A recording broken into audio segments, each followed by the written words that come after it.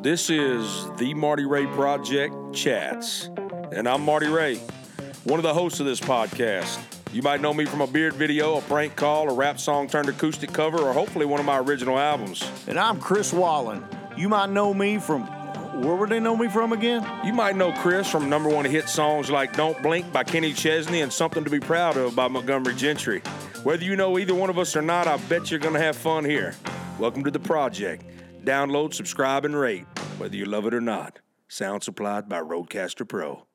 I used to wear this man's t-shirts when I was a teenager. He's one of my favorite wrestlers with the coolest name of all time. He's a 3-time WCW World Heavyweight Champ, a 2-time WCW US Champ, and a 4-time WCW Tag Team Champion. I used to stand up with my hands up when he would make his entrance and scream bang while the fireworks went off to the top of my lungs. Now he's a legendary fitness instructor. It's going to help me finally get this fat off my body for good with his DDP Yoga Now app. It's Diamond Dallas Page, baby. It's an honor to talk to you. I did a nice little intro for you. I was going to let you hear.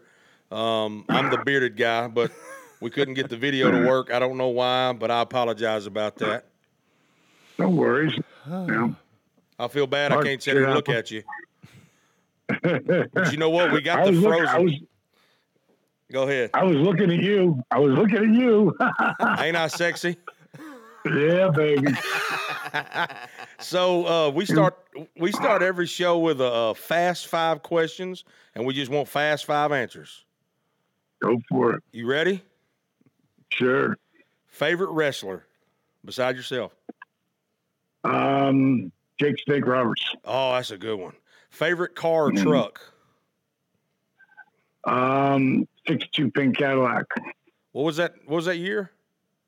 62 pink Cadillac convertible. You're talking about car I owned. Did you say car that I owned? No. Right? Favorite car or truck ever in the world? Well, then it would be a 59 red Cadillac, red on black. You're a Cadillac man. I'm a Cadillac man. I like that. I knew we were kindred. I like them. Cats, dogs, or other? Dogs. Nice. Favorite film or TV show? I got to give you 2 of them. Tombstone and It's a Wonderful Life. Ooh, I love both of those. Tombstone is definitely my favorite movie, probably of all time. Definitely. Yeah, I got to hang with the guy who played oh God, now I can't think of his damn name. Doc Holliday? No, Doc. I got to be with Doc Holliday and Val Kilmer, and I loved him in that role. How he didn't win the Oscar, mind blowing to me. But when I met him, you guys say sometimes you can't meet you guys you really like, because he was a weirdo. But who Johnny Ringo. That's who I got to hang with. Johnny Ringo. Oh, wow. That whole banter between those two guys, Money and Kurt, and that was, to me, that's one of the best movies. I just sit there and recite lines as they're reciting them. Oh man, that's one of the greatest quotes ever. I'm your Huckleberry.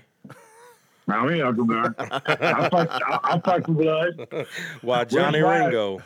Mad Dog. Oh my gosh. Last one, UFC or boxing? UFC. Nice. Good call. All right, so as I said in the intro, you didn't hear it, but it was very special, and it was really intimate. It was very intimate interview. I mean, a very intimate intro. I said that I'm a huge fan, always was, and growing up, I had your T-shirts. Like, I would wear your T-shirts, and I would stand up in my living room when you would make your entrance, and I would have the diamond sign up with my hands, and I would scream bang when the fireworks went off. So just want to let you know, you're not talking to somebody who don't know who Diamond Dallas Page is. Damn, brother, I appreciate the outlay of the investment on the T-shirt. I don't know how much you get from that, but probably not much with WWC. Yeah, let me tell you, WCW.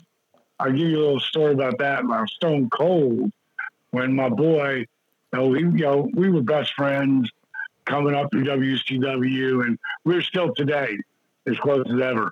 But there was a time when he got red hot in WWF at the time, and he had the red carpet to come to WCW if he wanted to come back. And so he knew it's always great when you can play Coke against Pepsi.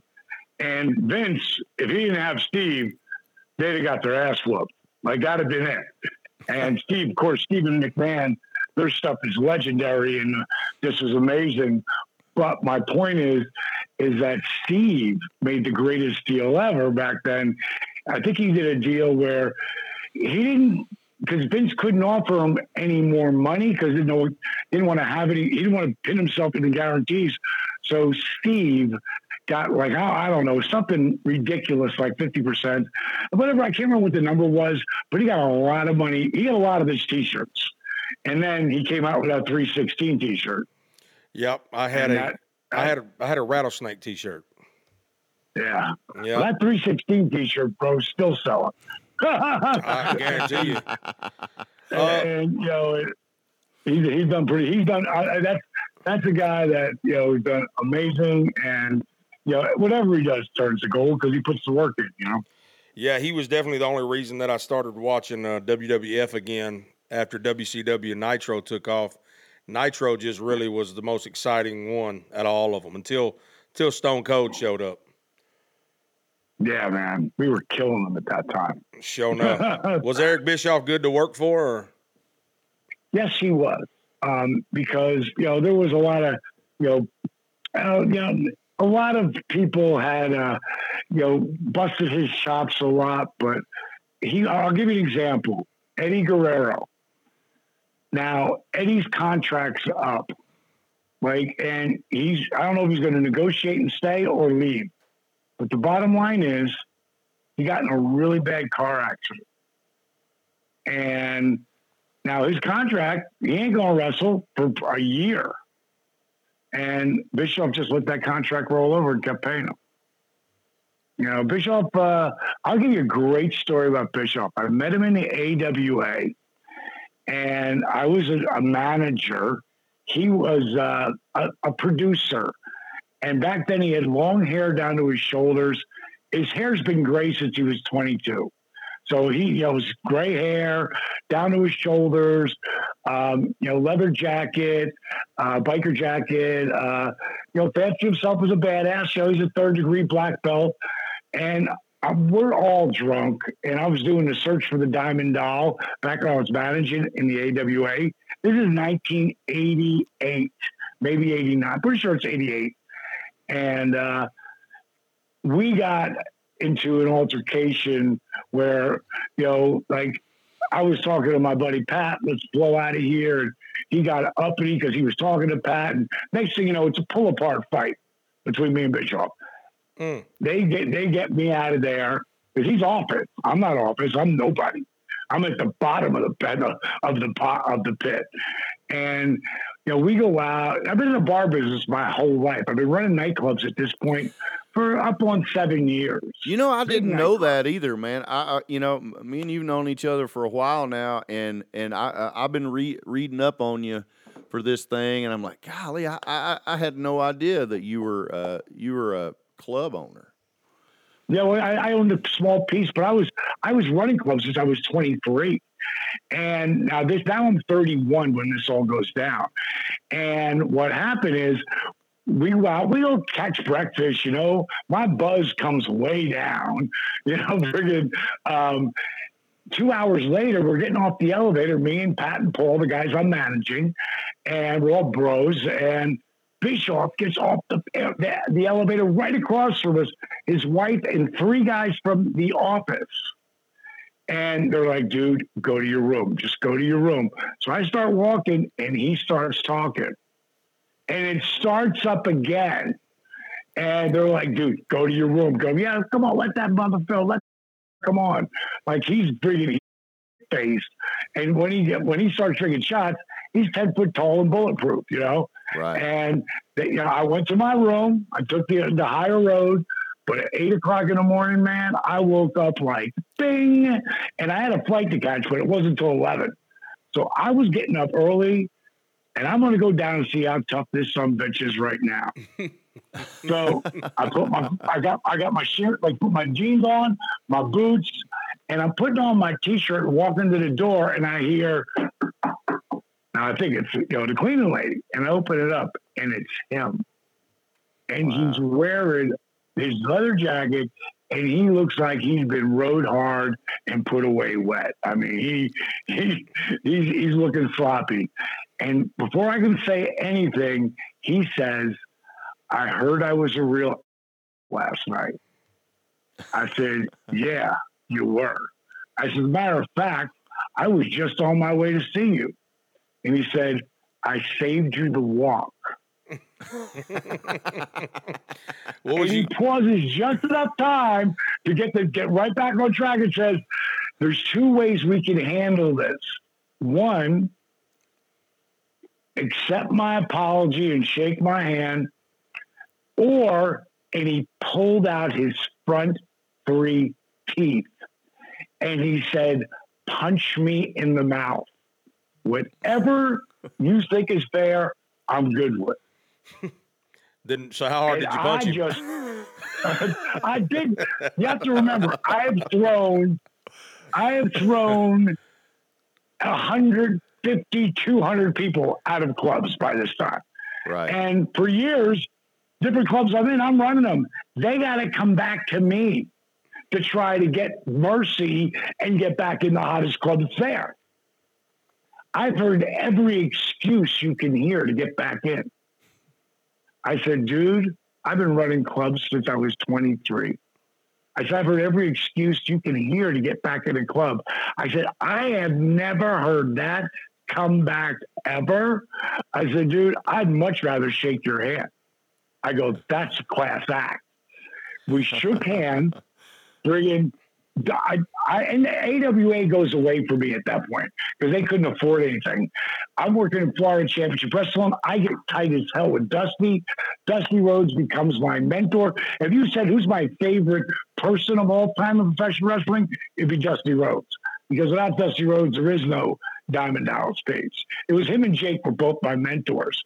But by this time, I'm in WCW as a manager and a color commentator, and I'm working with a guy named Lance Russell, and he's coming in. He was coming from Memphis, but he was 72, and they wanted someone younger, and he looked unbelievable for 72. But it's the old age thing, and get the old boy out and get the new guy in. So Dusty says to me, "You're trying it out with a guy named Eric Bischoff today. Do you remember him?" I go, "No. Who is he?" He goes, "He worked with you in the AWA." I go, "No, man, that doesn't sound familiar." He goes, "Well, listen, if you like him, help him out." He goes, "If you don't like him, just bury him." So I was like, because it wasn't his guy. It was somebody else's guy, and Dusty wanted his own people, But he was willing to take a look at somebody if they had work ethic and heart and the whole deal. And he trusted me. He was, Dusty had 5 friends. When he died, I was on that list.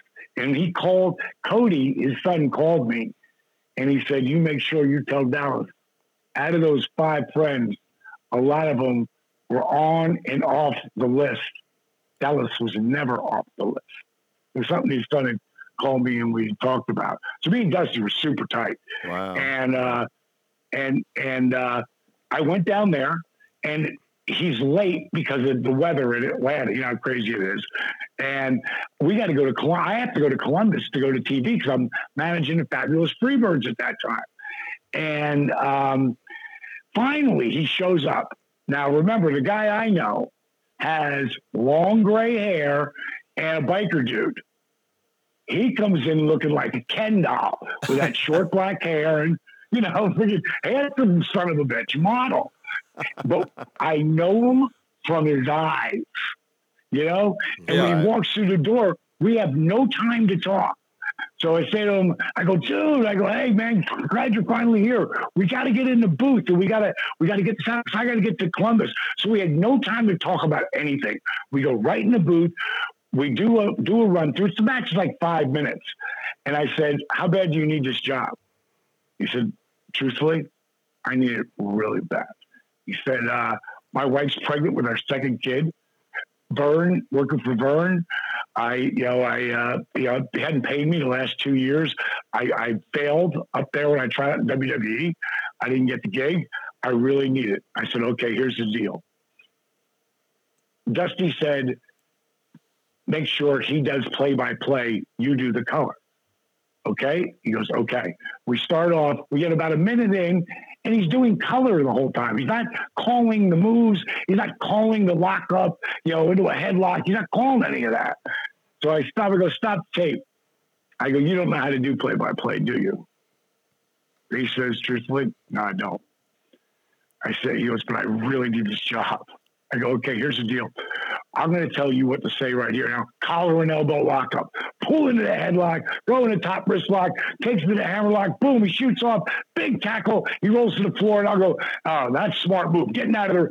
And I set it up, and we'd work, and then we'd go to the next spot. Then we take it from the beginning, and then we work it all the way through. And I set up everything for him. At the end of it, I go, I think he's ready. Let's go. Let's do this. And he goes, hold on a second. He goes, can I ask you a question? I said, of course. He said, do you remember me? I said, yeah, you're the guy I was got in a fight with in the AWA. He goes, just checking. Just checking. I'll tell you this, Eric Bischoff was a genius marketer for sure. But I don't want to talk about Eric the whole show. We only got you till 150, so I want to make sure we mention. Years ago, I'm a heavy guy. You couldn't tell from the image because I just hit it with my beard, but I'm a heavy set fella. And years ago, I saw a video on YouTube, happened on it, and it was a guy that had lost 600 pounds by using your DDP yoga that you started. And not 600, not 600 pounds. I thought that's what the video said. He lost 600 pounds. No, the most guys ever lost weight, he lost 313 pounds in 17 and a half months. That's a guy named Jared Mullenkoff.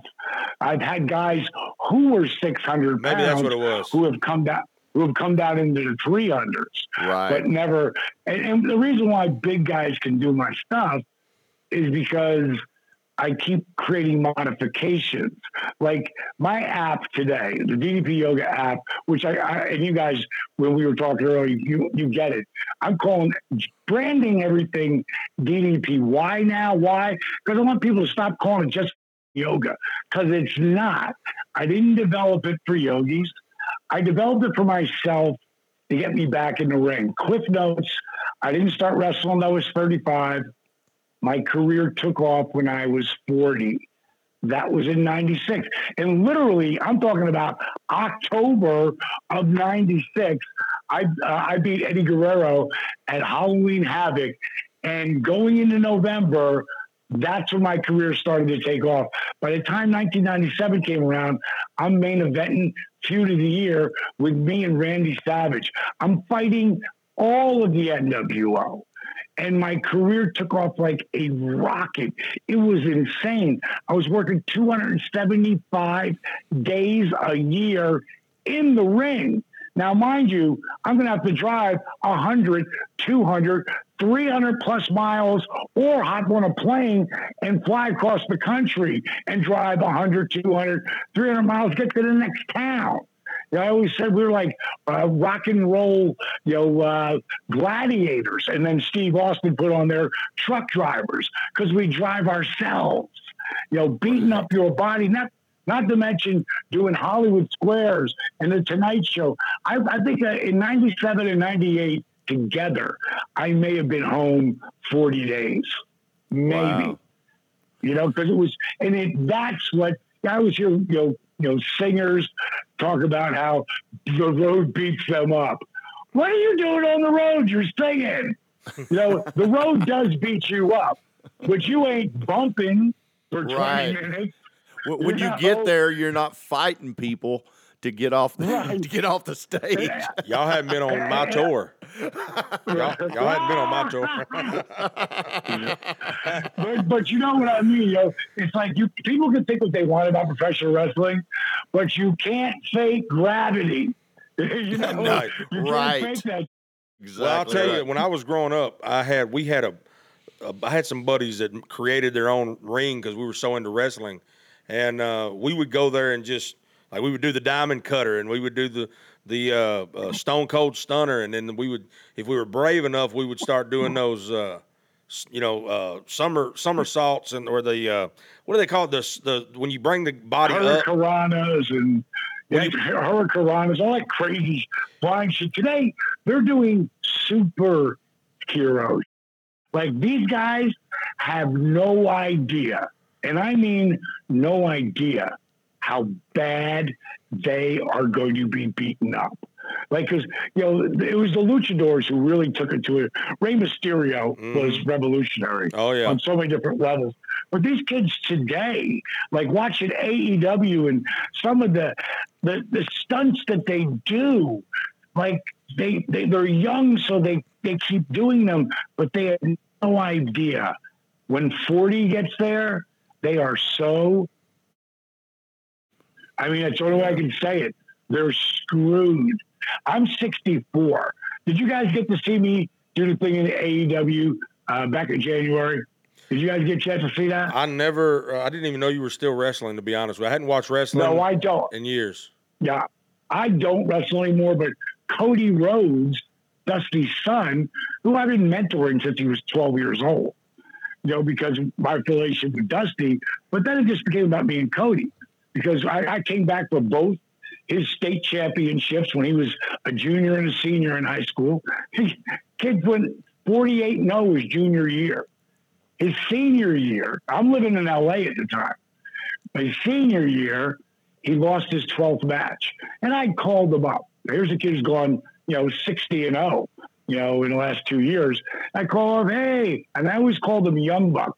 And that would be crazy because these guys that he's super tight with and help do this, bringing wrestling back to TNT, they're called the Young Bucks.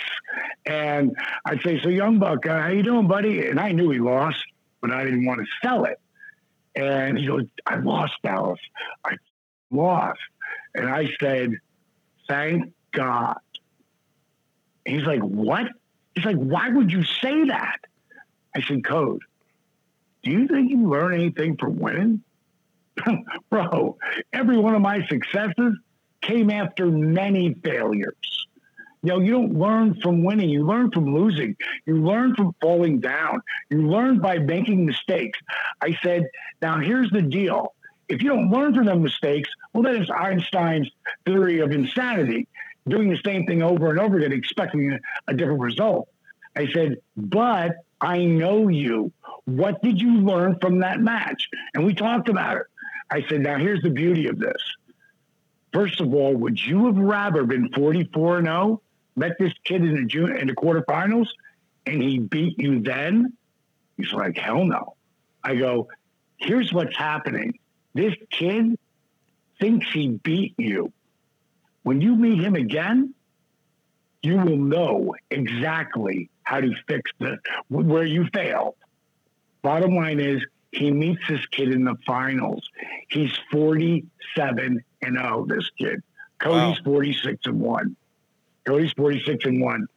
Now, in Georgia, when you get to the finals, you can have 5 people of your family, just family members, all allowed family down on the mat. And I'm sitting up in the stands with one of my daughters, Brittany, and Cody sees me. He knows I just flew in from LA for this match. And he's like, Dad, get Dallas down here. So Grandpa had to move. I walked down there. Sorry, Grandpa. Sorry, Grandpa. I walked down there and I watched him eat this kid alive. So bottom line is when he gets this, he made a statement and then where he thought that him and the Young Bucks, these wrestlers, independent wrestlers, this is about 2.5 years ago, that they could draw 10,000 people and just didn't attend the show. And then a guy named Dave Meltzer, who's a top guy, a reporter in the world of wrestling and UFC and all combat sports. And he said, well, Cody's getting a little ahead of himself. They might be able to draw 4,000 people. So Cody sent back a thing. I'll take that bet, Dave. And it turned into an internet thing. And they ended up getting an arena it's called the Sears Center in Chicago. Chicago is a monster wrestling town. They put tickets on sale. They did a press conference. It held, the goal was to get 4,000 people the first day. That's the goal. They left the press conference. They drove 35 minutes to the arena, and the building sold out in 29 minutes. Wow. 11,000 plus people. Today, now they have AEW, All Elite Wrestling, on TNT, and Cody and the Young Bucks and a guy named Kenny Omega are responsible for it. And a guy named Tony Khan, who owns the Jacksonville Jaguars, he owns it and runs it. He's like the Vince McMahon. And I became a part of just showing up for Cody. Hit a diamond cutter here, did something there, all easy stuff. And then he asked me come just past Christmas, would I be willing to do a 6-man tag? I'm like, oh, Cody, I don't know, man. I feel so good. I'm going to be 64 in April. I'm like, I don't want to tear my ACL or break my neck or do something stupid. Right. Do I think I could do it? Yes, I do, but I don't know.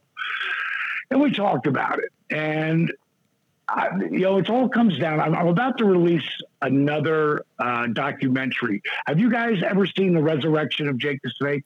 Yep. Yes, I actually saw it at your premiere in Nashville. Oh, right, Nashville. It was amazing. Yeah. Oh my gosh, it was powerful. Anybody who wants to see it, just go on Amazon Prime. It's up there. If you got Amazon Prime, you can see it for free. But it's we've got, when we were on Netflix, we were the 3rd highest rated documentary. If it would have been, and we released that in 2014, if it would have been, it's about 3 wrestlers, but it really has nothing to do with wrestling, right, Chris? Right, exactly. It's about addiction, because it's dark, but it's also about friendship. Camaraderie, loving each other, and helping each other. And, it'll make you laugh, it'll make you cry. Most of all, it'll inspire you. And that was our first documentary that my company called Comeback Studios did. Well, we're about to release the next one, which is called Relentless. And it goes from where I was talking before. And by the way, guys, I just found out I got another 20 minutes on that, so we're good to go. Okay, good. So what happened is, in 99, I ruptured my L4 and L5. And what that means, God gave us this incredible spine, right? And the vertebrae. And in between the vertebrae, which makes it so incredible, there's these shock absorbers. They're called discs. Mm-hmm. Now, you only get so many tackles. You only get so many falling, to the ground. You only get so many, motorcycle falls. Yeah. You can there's only so many bumps, as I say, that you get, and then you start blowing shit out. So just if you were to take a jelly donut and step on it, that's what it's like when you rupture a disc. Yeah, I had that too. Yeah. Right. So, and if you're 6'4" plus like I am, well, now you're right under 6'4", because you just lost that height of that disc. Right. So that's the way I eat my donuts. Actually, I walk on them like that, and then I eat them. So I know exactly what you mean. Now, DDP, you were in when you were a kid. Now you were in a big car accident when you were a kid. Yeah, you blew out your knee, didn't you? What happened is I walked right out in front of the car like an idiot, and it hit my right knee. My face bounced off the hood, and I flew like 42 feet from the point of impact. Wow.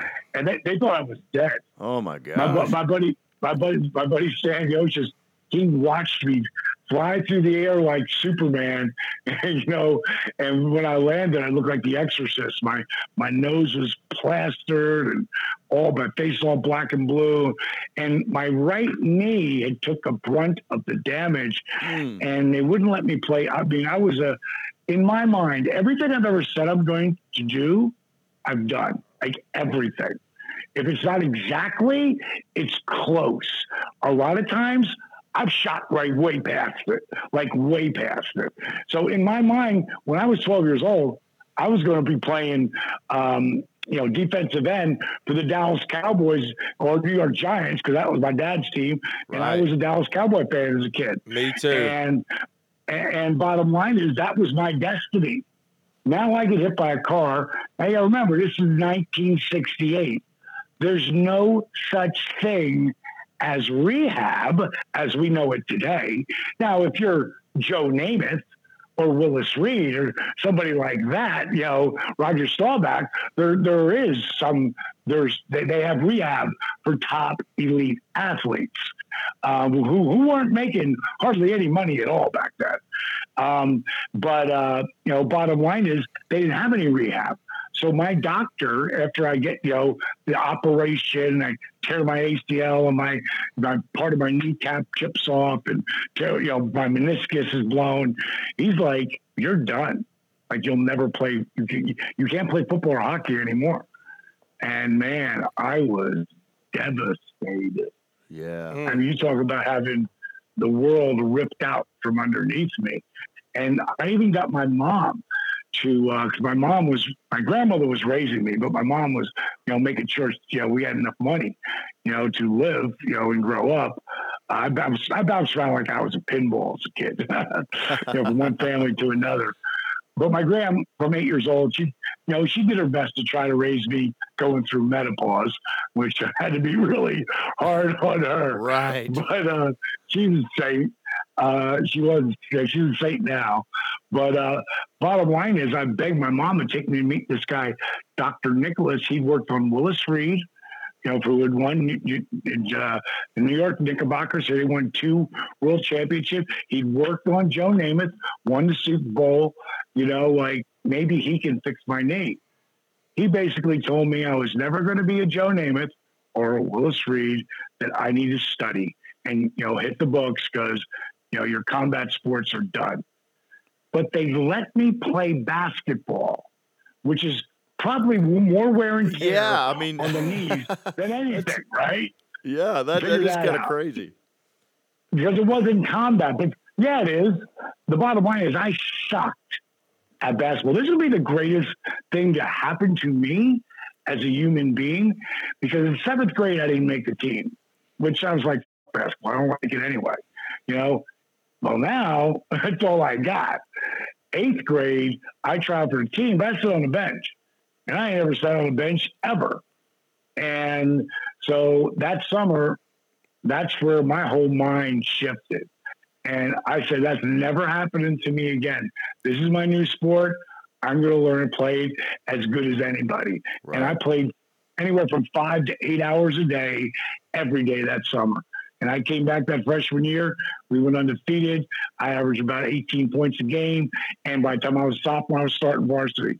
And the thing is, I just skimmed through high school because I at the time, I had no idea, but I had ADD and dyslexia. And I was reading at a 3rd grade level at the age of 30, which, it makes life really hard. But again, it forces you to adapt. Right. And I learned a lot about listening and repetition, and that's how I would learn things. And, at 31 years old, I made the decision I was going to learn how to read proficiently. At 31, I'd gotten Tony Robbins. I can't read his book, but he had those cassette tapes, and he had like 20 of them. I could listen to them, and that would start to be the building of okay, I'm running nightclubs and I'm having a blast. I'm living a dream, but I still can't read. And someday in my mind, I know I'm going to be an actor. Like I know it. And you're never going to be an actor if you can't read. So it was something I became very passionate about. And I little bit, grew a little bit. And then I was out in LA and I think it was 2003 or 4 when I found this place called the Eris Learning Center. And I found some 85-year-old woman I taught a friend of mine at the Eris Learning Center. And it improved over a 6-month period. It improved my reading dramatically. I would never say I'm a good reader, but I'm an average reader now. And, some days it's harder than others, but overall I just work it, man. And I read everything. Man, you overcome stuff. Well, you couldn't tell that you were dyslexic or not a good reader by your interviews. No, not at all. And your promos that you would do in WCW. But I got to know something. First, I want to say I don't believe in coincidences. So all the things about the sports that you couldn't play and all that is God put that in your path on purpose to get you into the wrestling thing that you ended up becoming super famous for. And even today, which led you into DDP yoga, which has inspired people like me. Even though I'm still fat, I still watch some of those videos online, and they inspire me to get off my butt and do something. But one question I gotta ask, I gotta know I've always wanted this since I was a little child. Who is the toughest guy, legitimate tough guy backstage? Like of all the wrestlers that you know, who was actually a real tough man, tough fella to get on a street fight with or something? Well, there's a lot of them. Yeah, I would say. There really is. There's a lot of them. But nobody, could touch, like Ming, Tatanka, not Tatanka, Ming. Can't remember his name in WCW. He used Ming, and I'm talking about the Samoan. Yeah, I vaguely remember him. Yeah. What about dude? UFC? Him and Barbarian. Again, the Samoan guys. Like Ming is famous. Tonga's his real name, and I'll tell you what. The sweetest human being on the planet, but get out and get somebody getting in his face. Why anybody in their right mind would get in his face? Like maybe he didn't think he was, he was a bad man. Right. I mean, 6 guys. Like the stories of him back in the 80s when they were running hard, they're like legendary. And if you meet Tonga, he's just a big teddy bear. Oh, but he's also a killer. Is he the one that came out with like a skull or something? Tonga or like voodoo? Yeah. No. He was just he really didn't get past the mid card. He did back in the early days. He did really good with WWE, WWF, and tag teams and stuff. And but you asked me who's the baddest man there, and nobody. Arn Anderson has one story after another, about Tonga. But again, the nicest human being on the planet. Undertaker said, they asked him, they said, if UFC would have been as popular as it was when you started wrestling, would you have been a UFC fighter? He said yes. Well, to me personally, and maybe Taker's got a legendary, maybe he's got a lot of wrestling in his life. Maybe he was a good high school or collegiate wrestler or jiu-jitsu. Maybe he does that. Maybe he has those skills I don't know about. But for me personally, if you do not have the pedigree of a Kurt Angle, or Brock Lesnar, if you don't have a pedigree in wrestling, like top of your field or jiu-jitsu, one or the other, because you can learn to strike. You can learn to go in other forms of mixed martial arts, but everything's based in jiu-jitsu. Like if you watch these guys who are really badass strikers, like Tito was back in the day. His legendary fights were, I can't remember his name. Tito Ortiz. Now. Yeah, Tito and Chuck Liddell. And Liddell. They both had. If you see these guys who really do stand up, it's because if they go to the ground, one's going to cancel out the other, and so they're just going to go back and forth. Let's fight it out. Well, Tito was a wrestler as well. Yeah. Tito did wrestle, yes. but Chuck didn't. And Chuck, I forgot what. Yeah, but he did something else. He had some sort of. Chuck was bad. There's a great 30 for 30. Yeah, I love it. Right now, up. Did you see it? Oh yeah, about Chuck. Yeah, it was great. I'll have to see that. I have to look for that. It's about Chuck and Tito. Yeah, it's their feud. Yeah, it's an awesome 30 for 30. They were best friends, man. And what's really interesting is about 12, maybe 13, 14 years ago, I guess it was around 2004 or 5, I see this article. And it's the other way, going the other way. It was, they were asking Tito, did he ever want to, think about being a wrestler? Because Tito loves wrestling. And he's made for wrestling. Just the way he promos, the wanting to be the heel, the whole thing. And he said, yeah, I really wanted to make a move. He said, Diamond Dallas Page talked me out of it. And wow. I popped because this is exactly what happened.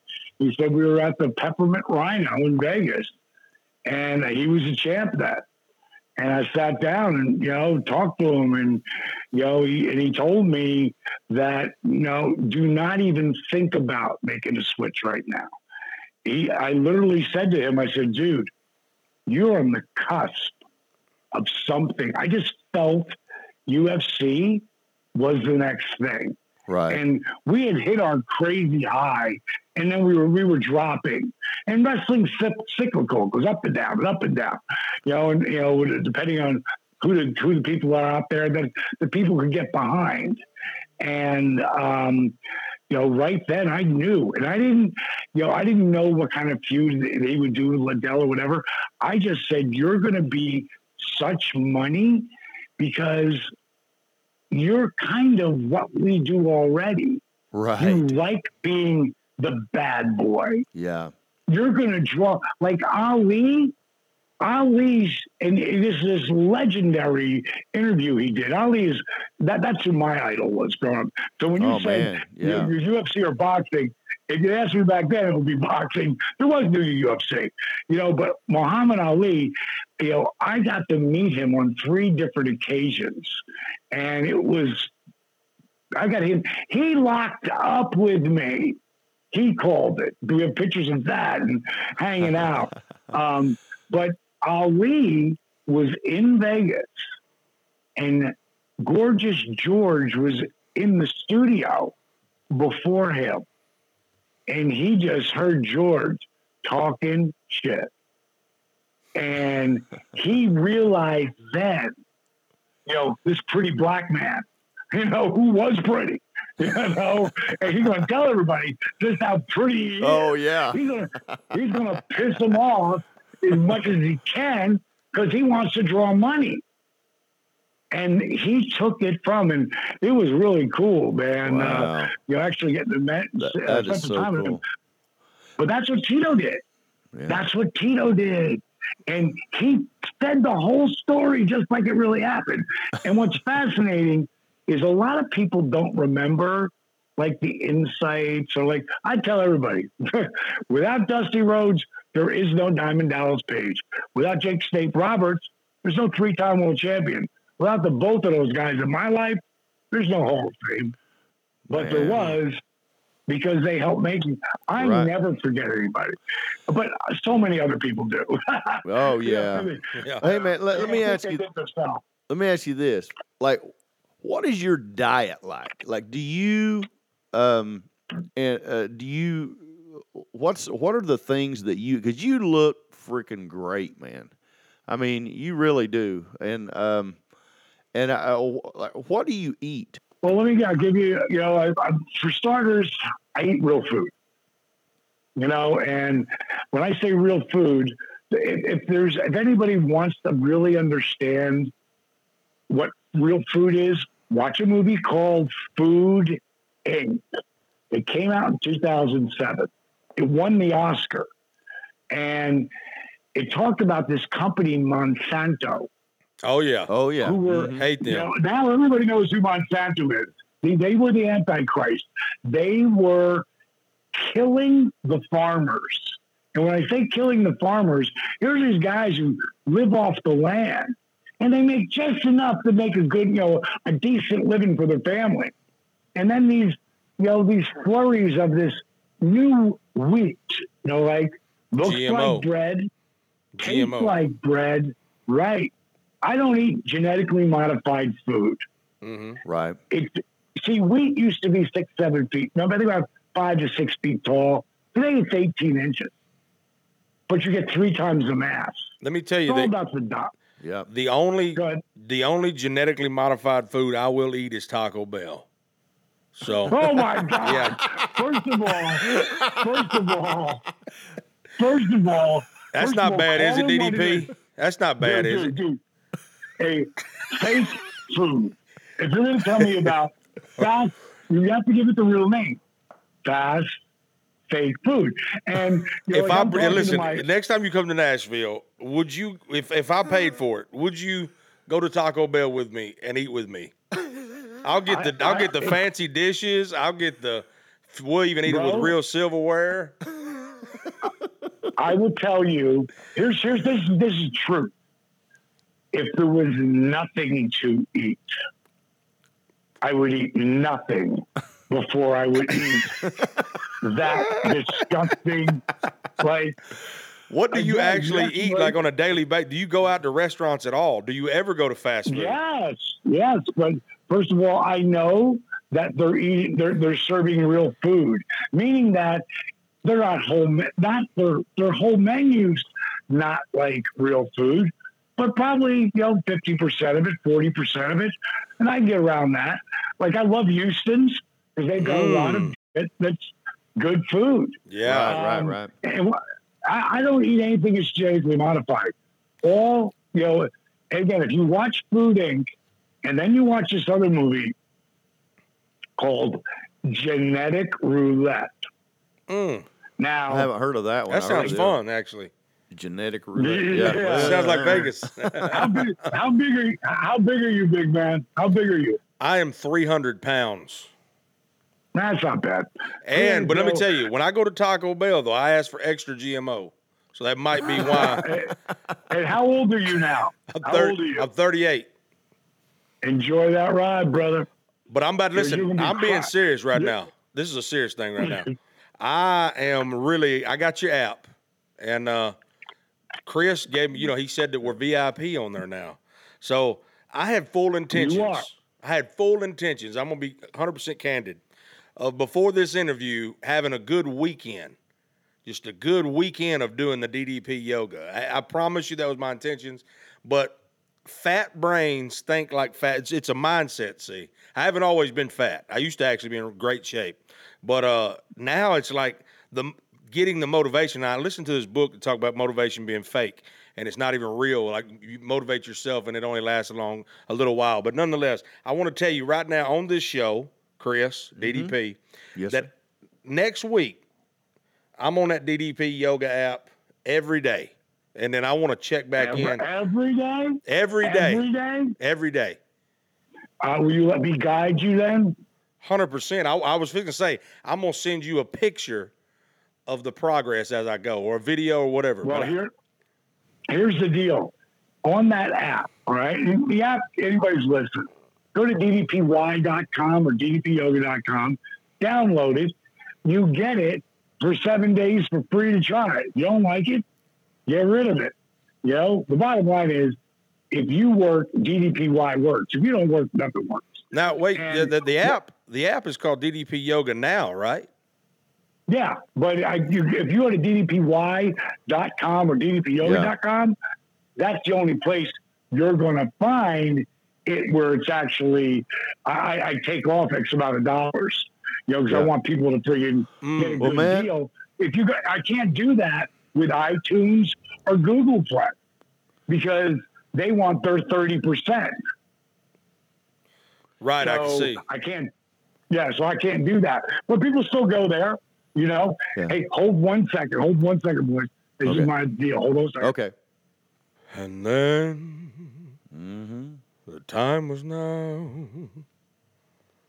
and I faced the final curtain. My friend, I'll say it clear. I'll state my case, for which I'm certain. I go and see this guy, every week. He's a chiropractor, but this guy's like Yoda. Like he does applied kinesiology. Like what he does in fixing your body is like I can't even explain it to you. It's one of the reasons, it's part of my toolbox of things I do. When he gets working on somebody, like my appointment today was supposed to be at 2:30, but I knew I'd be okay. 3 o'clock, we'd be cool. She just told me he'll be ready around 5. Listen, I want to do something since we talked about food with you. We have a segment on this show that we call "What Not to Eat," so it'd be a good one to do with you. Oh my God! Yeah. So get ready. We about to run this. Okay, here we go. Hold on 1 second. You might have eaten a few things in your lifetime. I know Chris and Marty sure have, but these are things they would never eat. This is what not to eat. Ew. Yeah, buddy. My first one, or my one for this show is called, now DDP, you listening? I'm listening. He's probably tried this. This is called drunken shrimp. Shrimp. What? I can't even speak right now. Man, you kind of sound like a drunk. I think I was eating some earlier. Man. Drunken shrimp. It's exactly as the name suggests. They take this live shrimp and they make it swim in a strong liquor called Baijiu. And then when diners eat it, they bite the head off first, and then they get, the shrimp are turnt, so they don't really know. They're just crunk, so they don't really, they're like partying. But then, if they don't chew it up good enough, they said that you can get a worm or something from it if you're not careful. You bring something back from it, little something extra. Yeah. There's the picture right there, actually. Oh my gosh. Those shrimp are having a good time right there. Ooh, man. You gonna try a little bit of that DDP? Ooh. No. he's already had he's it. out. He's out. The shrimp, first of all, you're telling me you're swimming around in booze. In vodka. And then you're eating it raw, and you're wondering why there might be some pesticides in it. Wondering? I know. Well, I'm not wondering because I ain't eating it. No. Chris, what's yours? Okay, so I looked around the old interwebs, and I come up with Virgin Boy eggs. Ugh. They're from Dongyang, Xinjiang, China. The first name fits it perfectly. And you have to say it, Virgin Boy eggs. Just like that. And what they are is they are eggs that are boiled in the urine of young boys. Oh, stop. No, this is true. This is nasty. Preferably under the age of 10. This is a delicacy now. They're named Tongxing Dan. And the dish translates literally to boy egg. Ugh. And is a springtime tradition of the city where the urine is collected from peasant boys. This is worse than I thought. I thought it was just a nickname for it. No. It actually is exactly what they're talking about. That's not it up there that he has up there. No. Because that's that is not it, what he has up there. But, yeah, so it soaks in young boy urine. Oh, man. Oh, my God. That's something. That's brutal. Man, I remember my mama used to make virgin boy eggs when we was kids. Oh my gosh, she made the best virgin boy eggs. Oh What man, boy's urine did she use? man. Yours. We Okay, let's get off that. 'Cause yeah, let's DDP's about to move on. throw up. Yeah. But what is the craziest thing you've ever eaten, though? Just, before the dieting and being strict, what was the craziest thing that you ate besides GMOs? God, I don't know. I've always had a pretty good handle on real food. Oh, really? You never. No, I would eat. I'd eat White Castle hamburgers. That's not food. That's. But you never. 32. I ate 32 White Castle hamburgers one day at the bar. Good Lord. Man, I'm with you on those now. Ooh, man. I can do that too if for lunch, breakfast, and dinner. Man, I eat them so fast they come out with a box still in them. But, it's still got the box on the side of them. That's special. Yeah. Branded poop. So DDP, you never experienced and did any kind of crazy foods or nothing while you were traveling? Like you never. Yeah, but. And nothing that I think about, like, wow, that's pretty exotic. I got nothing you. Really. Nothing crazy. I don't blame you. Yeah, I know one thing I would never do again after I was toured through Singapore, because, I was still believed in, buffets. The buffets are good. I got food poisoning so bad. Oh, I was 4 days in bed. Oh. Like, the doctor had to come and give me 2 shots in my ass. Just whatever, I don't even know what he put in me for penicillin, or I don't know what the hell it was. But man, I could not. It was like an alien was coming out of my stomach. Did you get any virgin boy eggs or anything like that on the buffet? Was it weird eggs? Yeah. Yeah, man. Man, are you still acting? I have a new show that's actually I am the lead for. It's called Gods and Secrets. It's a very dark superhero. We really made it for YouTube, and this guy Adi Shankar, who's done a bunch of films, but he also did that show Castlevania for Netflix. Okay. He did. In the middle of when as soon as they saw Castlevania, they were like, "What else do you have?" And it was something that me and Adi were working on, and that's where it started taking. Oh my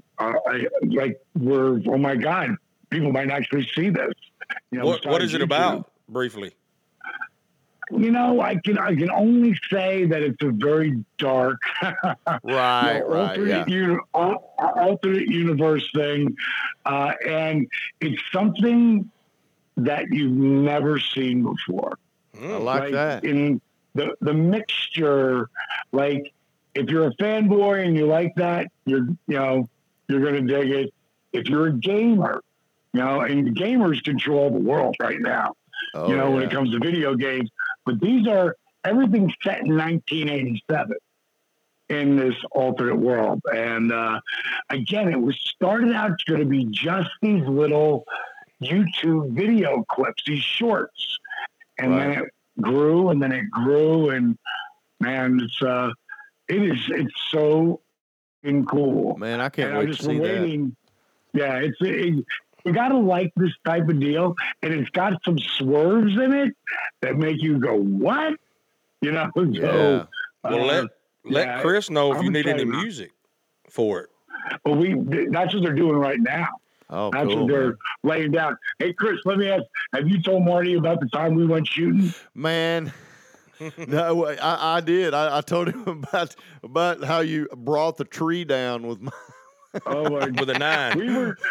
For people who weren't there, and Marty's probably heard it, we had everything. We had every gun known to man out there, and we were just shooting it in the forest, actually.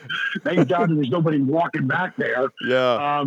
But there was this one tree, this thin tree, and it became like the object to try to get this tree down. And at the end, like we threw everything at it. And I had I just bought this little 9mm, just a little bitty thing. He said, "Let me see that." One hit, bam, and it just. He diamond cutted the tree. He diamond cutted the tree. Lamar, tell me if I'm wrong, Chris. It's like we won the Super Bowl, though. Oh, We and were I just jumping put up the and camera down. Right, the camera. Ira Dean lost his mind. I lost my mind. Dude, we were going crazy. We filmed everything. Man, that was the same week that you had the DDP was a DVD set come out. Is that correct? Right. That was the same week that it blew up. No, that was the week that the disabled veterans video. That's what it was. Viral. That's what it was. That's the one I saw. Yeah. Yeah. And then the real deal is the guy's 5'6", 297 pounds. He couldn't walk without the aid of knee braces, back brace, or the canes that he was walking with. And over a 10-month period, and I talked to him every couple of weeks, and literally talked to him. I only worked out with him once, but he just followed the program. Yeah. You know, he lost 140 pounds, but more importantly, he lost the knee braces, back brace, and canes, not just to walk, but run. Yep. Yeah. And what had happened, that remember the movie I was starting to tell you about? Our next documentary is called Relentless. Right. And it's for me blowing my back out, because Kevin Nash had given me a power bomb. And it was like it was the straw that broke the camel's back. It wasn't Kev hit me with a power bomb. It was, that last one. And then my back said, "Okay, uncle." Yeah. And, I was done. But it starts there and it ends where we are today, because we have 20 plus years of footage that we've been following this whole thing. And the thing that happens with Arthur, my business partner, Steve Yu, who's the director of the resurrection of Jake the Snake, every great video that you've ever seen come out of our company, Steve is responsible for it. Like, I'm responsible for creating the transformation. He's responsible for really telling the story, right, and hitting people where it's emotional. And he had told me that he was going to redo this Arthur video, because that came out in 2012. I did the transformation with Arthur in 2007. So it was by 2008, me and his son had created one, but it wasn't what Steve created. And I had no idea what viral meant. And right before it went crazy, and again, we have no idea this is going to happen, one of my business partners is deciding to sell our DVD sets on eBay for half price and no shipping. And while it was going on, But this is before it happened. Oh, before it happened. This is 3 days before it blew up. Now think about this. We talked about God's work before, and how God puts us in a certain path. And, at the day before, 2 days before it went viral, and today everybody knows what viral means. But back then, I had no idea what viral meant. And what happened was, one of my business partners, Robert and Steve, called me and said, "I think we have a problem." And I'm like, "What's the problem?" I'm just moving out of LA. I've just backed up my shit. I don't even know where I'm going yet, because I had short sold my house. I wasn't in the greatest financial spot at the time, because I put everything into this. Right. Everything, like over $548,000. And I was just traveling and staying with different. I wasn't homeless, but I always had a place to go. But I didn't have a home right then. I didn't have like one station where I would call it my home. And they both tell me that this guy, and I never used his name in the documentary because he's got kids, and I don't want that. I don't want that out there. But he'll know, and I'll tell him right before it comes out. Like everybody else, is like, no, let's not put his name in there. I go, no, we don't. No, believe me, he knows he's dumb, and he was just trying to feed his family anyway. But he did it the wrong way. And bottom line is, I got to go down there and get all the DVDs because I find out he's doing this shit. He's in Vegas at the time. I go down, I load everything up. I'm about to go on the road for 12 days. And I'm starting in Nashville. and so I go down to South, LA, load up all the stuff, pack it all up, get on a plane and take off. I'm getting ready the next morning to take off for Vegas. I'm not Vegas, for Nashville. And my buddy Steve calls me up and he goes, bro, we're on the front page of Reddit. I'm like, what's that mean? He goes, Reddit. He goes, I don't know. He goes, it's some big internet site or whatever. He goes, we've got a lot of traffic on the site right now. I'm like, awesome. Great. Right. I got to go, man. I got to crash. He's up all night during this. I wake up in the morning and I see all my freaking texts were going viral. I don't even know what viral means. I get to the airport in LA and I'm at TSA and he copies a tweet and he sends it to me. It says, stop what you're doing right now and witness real magic. David Copperfield. Wow. Top race. Right. Man. And then I hop on the plane. When I get off, he sends me another one. This one says, want to see what happened? You want to get inspired? When you see someone do something that's amazing, watch this video. Starts off slow, ends strong. Tony Robbins. Wow. So now we're still like, got to remember, I just sent these videos to Florida, these DVDs that we have to Florida, like ground from LA.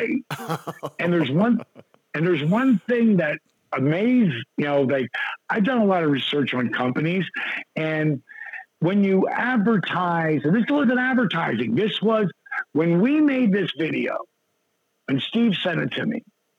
And anybody who wants to see this video, just go to ddpy.com, go to the bottom, and you'll see Arthur, disabled veteran Arthur Borman. And you watch this video, and it can really change your life. Yeah, it's amazing. And so Steve sends me the video. And when I look at it, I mean, I think it's amazing. But I go, bro, you never mentioned DDP yoga in it. He said, well, I read this book on trying to get something to go viral. And they said, if you try and advertise, it won't go viral. Your chances get way cut down. So he said, here's our choices. We can do a commercial and put it out there and see what happens. He said, or we can inspire people. He said, what do you want to do? I said, let's inspire people. So then I watch it again. And I realized that he calls me a yogi. And I'm like the anti-yogi. Like I appreciate yoga, but it's not what I do. Right. What I'm doing is something different. Yeah. And I say, Steve, you call me a yogi, bro. I don't, that's the last thing I want. And he said, do you know how many yoga Facebook walls this will get put on? I don't really even understand Facebook then. So I go, no, I really don't. And he's like, he goes, will you trust me on this one? I said, all right. So now, because of this thing taking off, and we do maybe 10 orders in a week, maybe we might do 20. Right. At that time. Now we're doing 10 orders an hour. Nice. Man, Then it goes to 20. And I'm at Ira's place. Yeah. And I'm We're all sitting there hanging out. watching this. Right, Chris is there, I'm there, and I'm going like, and like, Chris, wasn't I getting sick to my stomach? Oh, you were losing it, and you were on the phone. You were pacing. We were, and me and Ira were talking. Ira Dean, Trick Pony's a good mutual friend of ours, and just, I mean, I was like, he is blowing up. He goes, I know, man. And it was just so crazy. The reason why I was going crazy was because I had heard that if you push your company out there and you create the demand and you can't back it up, right, it will blow up in your face. Yeah. So this wasn't an ad. This was something to inspire people. They were still finding us, though. So, but dude, we did like $20,000 that day. That's nice. Like that's what we did a month. Well, let me tell you, you inspire me. That's for sure. Oh man, and you know what? You help people, and that's amazing. Of all the stuff that you've done and you've accomplished in your life, you still reach out and help people, and that means a lot. We don't want to keep you forever, and but we do end the show with we want to do one thing, and then we'll let you get off here and get to your doctor's appointment or whatever in 2 hours now at this point. But it's a thing we do called an unbelievable fact, and we just end the show with that. Sure. All right, right on. Here we go. You might think it's not true, but I assure you that it is. It's hard to believe it's an unbelievable fact. The unbelievable fact for this show is can openers were invented 48 years after cans were invented. You should just can stuff for good before that, I guess. I don't know. Wow. That's so can openers 48 years after? After the can was invented. I'd buy it. Wow. I'd buy that because they just used a knife. Yeah. Anyway, that's the unbelievable fact. DDP, thank you so much for being you. Thank you so much, brother. Thank you for inspiring us. Thank you for giving us your time today. And it's been a pleasure and a joy and an honor to talk to you. I promise you that. All right, boys. It's been your pleasure. God bless you, DDP. I'm going Thank y'all so much for listening to the Marty Ray Project Chats. And a big thank you to Rode for supplying the sound with Rodecaster Pro. Whether you like what you heard or hated what you heard, subscribe and rate us anyway. Let us have it. It was an awesome day having DDP on. Oh, my gosh, man. That guy is such a class act. He really is. We're going to have his screenshot up there, this whole video. It's just going to live there, the frozen spot. Just stay there, yeah. Yeah. Thank you, DDP. God bless you. God bless you. Bang.